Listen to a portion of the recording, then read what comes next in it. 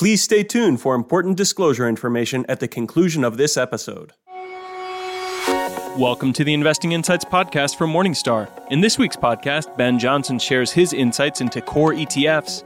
Carol Hodorowitz and Catherine Lynch tell you about supply chain shortages. Christine Benz and Susan Jabinski discuss recession-proofing your portfolio. And David Harrell and Kevin Brown talk REITs. Let's get started. Here's Ben Johnson from Morningstar Research Services. Hi, I'm Ben Johnson, Director of Global ETF Research for Morningstar.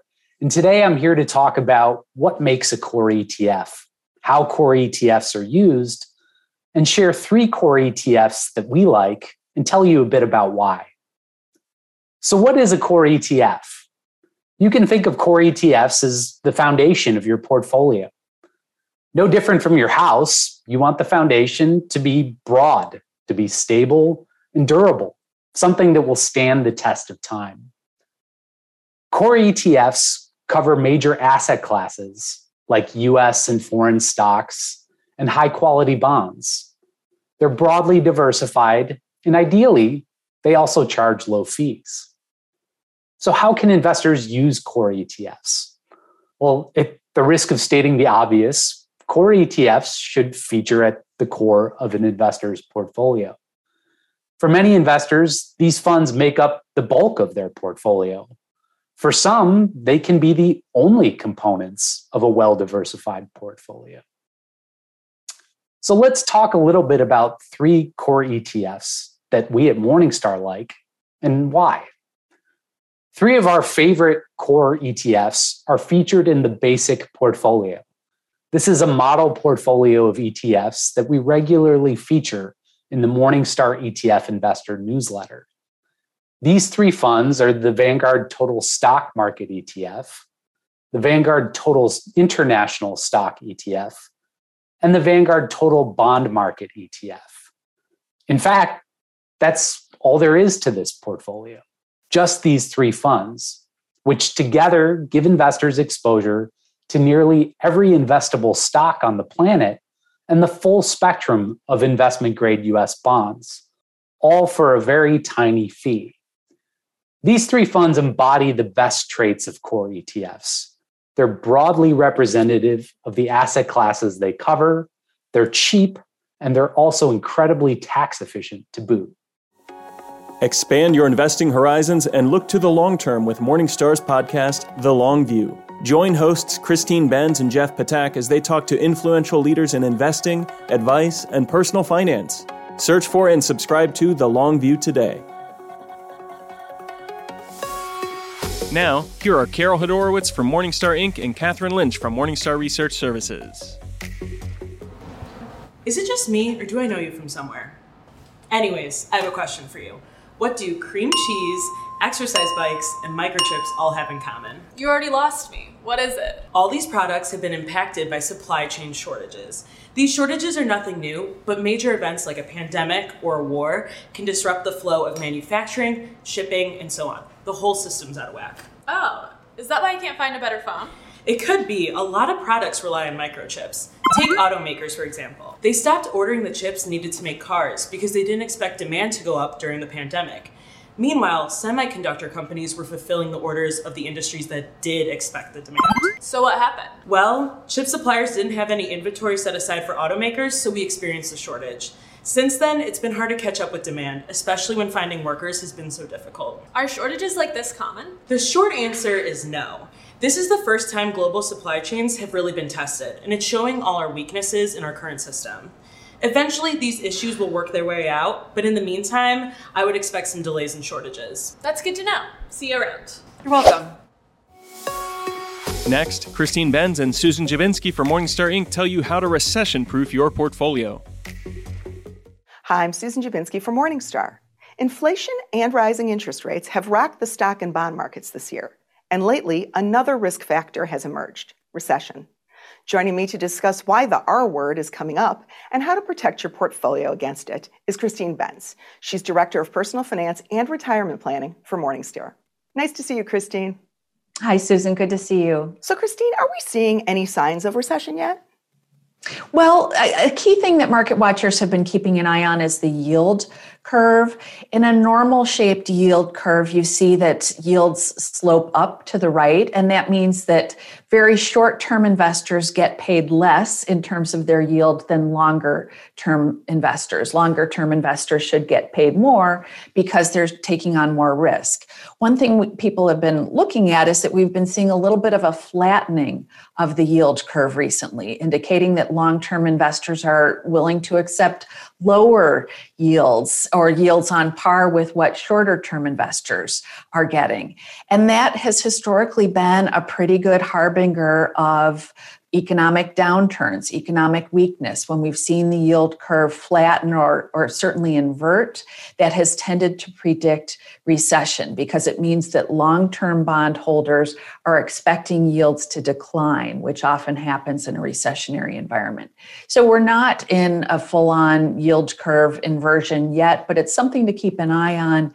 It's something that has had economists a little bit concerned that further out into the future, there may be some recessionary pressures on the economy. So talk a little bit about some of the fundamental reasons that the economy would go into a recession. Because, it seemed like the bigger concern for a while was the economy being overheated and contributing to inflation. So for many investors, maybe this talk of a recession is seemingly coming out of nowhere. That's true. And there are a couple of things I think to keep an eye on, a couple of fundamental underpinnings for some recessionary conditions. The big one is that the Fed is walking a tightrope. So if they raise interest rates too far, too fast, the risk is that that is going to disincentivize economic production, that people will borrow less, they'll do less, and that will put the brakes on the economy. So that's a big risk factor. Another one is inflation, that if we continue to see inflation, that we will see consumers pull back on spending, and that will potentially be another thing that could contribute to a recessionary environment. So those are a couple of things that have economists watching closely. But you're right, Susan, inflation and interest rates have been really the main things that everyone has been watching. So it's a little bit surprising to hear the recessionary talk now. And, as you just sort of mentioned, investors are trying to, balance a lot of these risks, right? They're trying to balance the interest rate risk of their portfolio, the inflation risk of their portfolio. So now if they want to go in and figure out, okay, can I recession-proof my portfolio? What are some things they could be thinking about or considering? Well, historically, high-quality bonds have been pretty good ballast for stocks in recessionary environments. So we've seen this again and again over the past several decades, where bonds are a good thing to own in a recessionary environment. The trouble is bonds are a bad thing to own in a rising interest rate environment, which is what we've had so far this year. So I think it doesn't make sense to completely disengage with bonds for the reason that they do tend to be pretty good protectors in recessionary environments. And anything on the stock side? Well, a couple of categories I would make sure that your portfolio includes. The key one would be companies that make goods that people need no matter what is going on with the economy. So that would be consumer staples, companies that make toilet paper and paper towels and diapers. Also, pharmaceuticals makers tend to fare well in such an environment. Utilities would tend to fare pretty well. So the good news is that those companies are pretty well represented when we look at major market indexes. You probably have them in your portfolio today. So then let's look at the flip side. Which investments might be a little bit more vulnerable in an economic slowdown or recession? Sure. A lot of the things that would tend to be vulnerable are the very categories that have performed super well year to date. So anything that's very cyclical in nature, basic materials companies, energy companies, they're very, very leveraged to what's going on in the economy. They'll tend to behave poorly in a recessionary environment, which I think is a good indicator or a good sort of encouragement to not overdo those investments in your portfolio, even though we've seen them perform very well. They could be vulnerable in a recessionary shock. So, Christy, let's pan out a little bit beyond the portfolio and talk about, what things should investors be thinking about when it comes to their entire financial plan if they're concerned about a recession?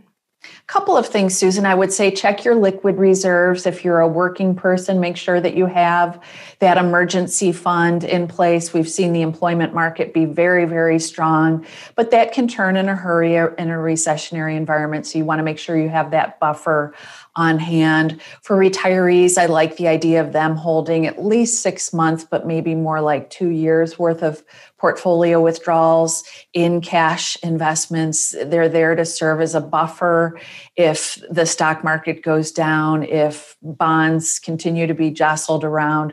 So check up on that. And then I think also to be circumspect with respect to taking on new financial obligations. So if you're in the market for a home, for example, just making sure that you're not taking out more of a loan than you can really afford, to be a little bit careful about the totality of your financial plan. It seems prudent at this juncture. Well, Christine, thank you for your time today and helping us walk us through a little bit about this potentially new risk factor that investors need to weigh now, the possibility of a recession. We appreciate your time. Thank you so much, Susan. I'm Susan Jabinsky with Morningstar. Thanks for tuning in. Lastly, here is David Harrell from Morningstar Investment Management with Kevin Brown from Morningstar Research Services. So in your report, you did some great stuff. And one is you basically ranked all of the REITs under coverage by their historical dividends. You created a 1 to 5 rating based on multiple factors, and rated all the REITs, rated the REITs and ranked them. And then you did the same sort of looking forward in terms of sustaining and growing their dividends. So then you have this ranking based on future dividends. You took the two of those rankings, added in the Morningstar star rating, I believe, and current yield to create sort of an overall ranking of your REIT universe. And you came up with your 3 top picks, I believe, currently. And I was wondering if you could share those with us. Sure. So the first company want to recommend is Federal Realty Trust. It's a shopping center REIT. So it is one of the 3 members of our coverage list that is in the S&P 500 Dividend Aristocrats Index. And it's a very strict standard to adhere to.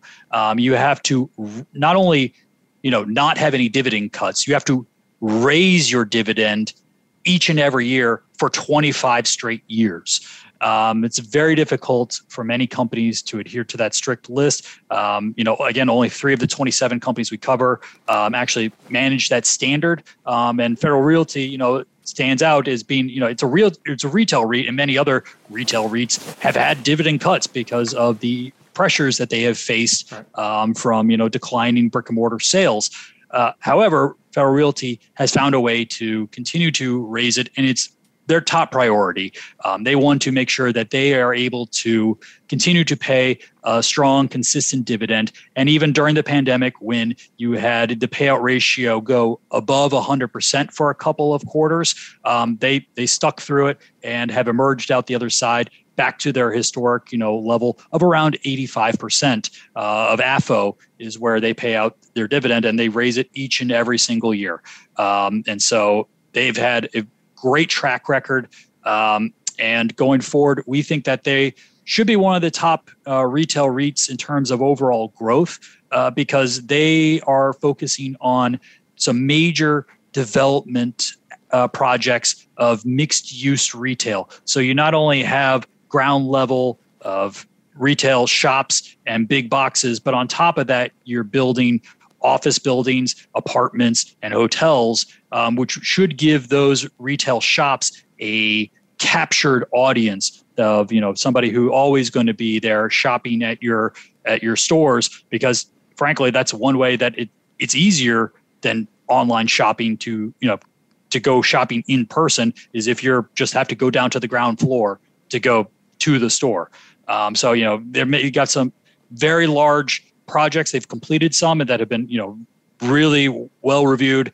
And we think that Federal Realty is just a great opportunity for not only for income-oriented investors, but anybody looking for a REIT investment. The next company is Realty Income. This is a triple net lease REIT, which means that they basically are not responsible for the vast majority of expenses towards maintaining their properties. They have retail tenants who are lease their portfolio of assets that are all sort of the corner store. Say, imagine, Walgreens and CVS on the corner of major busy intersections, and they own those buildings, but the tenant is responsible for all the operating expenses and also responsible for all the maintenance of the property itself. They have to pay for the maintenance. And so Realty Income just sits back and collects a simple rent payment from them without having any major expenses. And it makes it a very safe, stable business, and are able to, even in recessions, their cash flows are not changed very much because they have such a wide cushion between what the operator, the tenants' cash flows are versus the rent payments, that their rent payments are never at risk of being potentially cut. And so because they have stable revenue growth, they are able to promote a stable income of dividend to shareholders. And this is another member of the S&P 500 Dividend Aristocrats Index. And they dubbed themselves the monthly dividend company because, again, their top priority is paying out a dividend to shareholders. So for a very stable... And they do that on a monthly basis, as they say. Yes, they pay out a monthly dividend, yes. Is that common within the industry, or is that fairly rare? No, that is fairly rare. They're the only ones in our coverage who pay out a monthly dividend. All the rest pay out a quarterly dividend. Okay. So, but they dub themselves, they give themselves their own name of the monthly dividend company. I mean, they say dividend company because, paying a dividend is, again, one of the top priorities for this company. So, that's why they also are at the top of our overall rankings. And Kevin, your third pick was a firm that's its cash flow was definitely impacted during the pandemic, correct? That's correct. So our third recommendation is Ventas, which is a healthcare REIT. So they focus on three separate healthcare sectors. Senior housing, which saw a very big impact from the pandemic, but also they own medical office and life science. And one of the things that we like about them is that they do have their life science and their medical office portfolios, which were not impacted by the pandemic and generally should be relatively defensive during most recessions.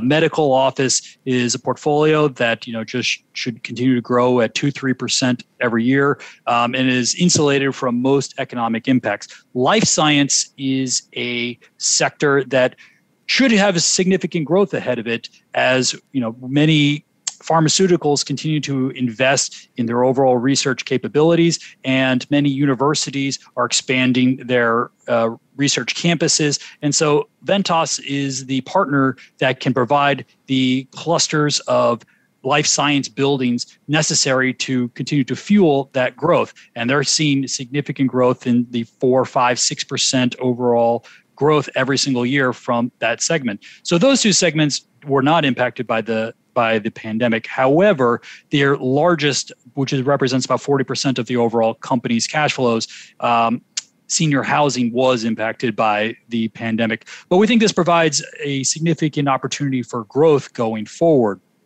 Now, senior housing was one of the biggest things impacted by the pandemic because, seniors were very sensitive to the virus.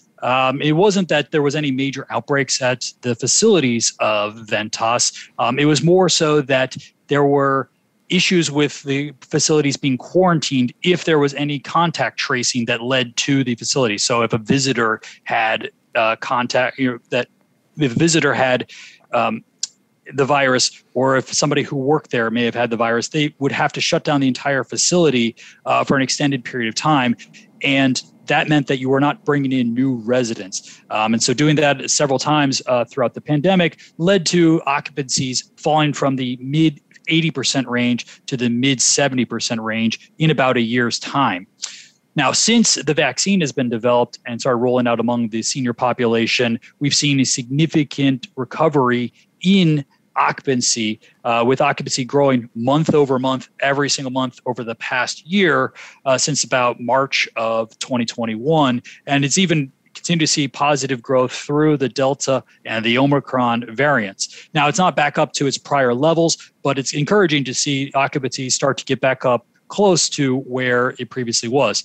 However, we think that occupancies are going to continue to reach that level and then push through as we see the overall 80-plus population continue to grow. The baby boomers are just starting to age into the target age for these facilities.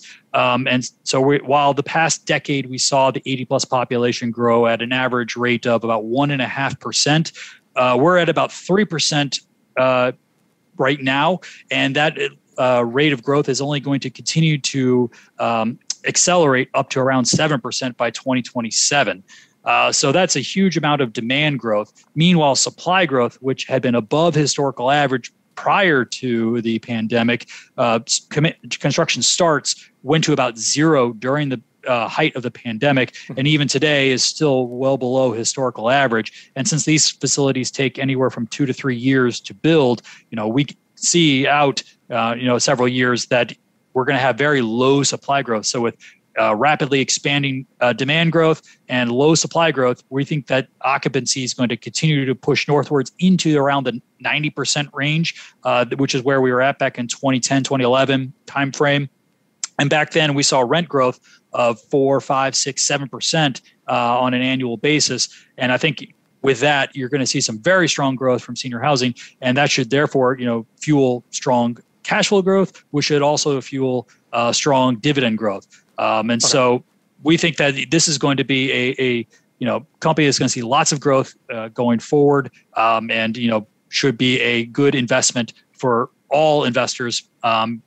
For both those looking for strong growing dividends, but also for investors looking for a company that's just growing its cash flows. Great. So it's one of the firms that did have a dividend cut during the pandemic, but your outlook is very positive for the firm right now. Correct. And historically, over the past 20 plus years, that pandemic cut, just because of the uncertainty of senior housing cash flows, that's the only time that they have cut their dividend. They made it through the 2008-09 timeframe without cutting their dividend, even though the majority of companies we cover did cut their dividend during that time period. Ventas did not. So this is the one exception to Ventas's history. That does it for this week's Investing Insights podcast from Morningstar. We hope you have enjoyed our program, and we welcome your feedback. Please send your comments and questions to podcast@morningstar.com. From everyone here at Morningstar, thanks for listening. This recording is for informational purposes only and should not be considered investment advice. Opinions expressed are as of the date of recording. Such opinions are subject to change. The views and opinions of guests on this program are not necessarily those of Morningstar Inc. and its affiliates. Morningstar and its affiliates are not affiliated with this guest or his or her business affiliates unless otherwise stated. Morningstar does not guarantee the accuracy or the completeness of the data presented herein. The podcast is for informational purposes only and should not be considered tax advice. Please consult a tax and/or financial professional for advice specific to your individual circumstances. Morningstar Research Services, LLC is a subsidiary of Morningstar Inc. and is registered with and governed by the U.S. Securities and Exchange Commission. Morningstar Research Services shall not be responsible for any trading decisions, damages, or other losses resulting from or related to the information, data analysis, or opinions or their use. Past performance is not a guarantee of future results. All investments are subject to investment risk, including possible loss of principal. Individuals should seriously consider if an investment is suitable for them by referencing their own financial position, investment objectives, and risk profile before making any investment decision.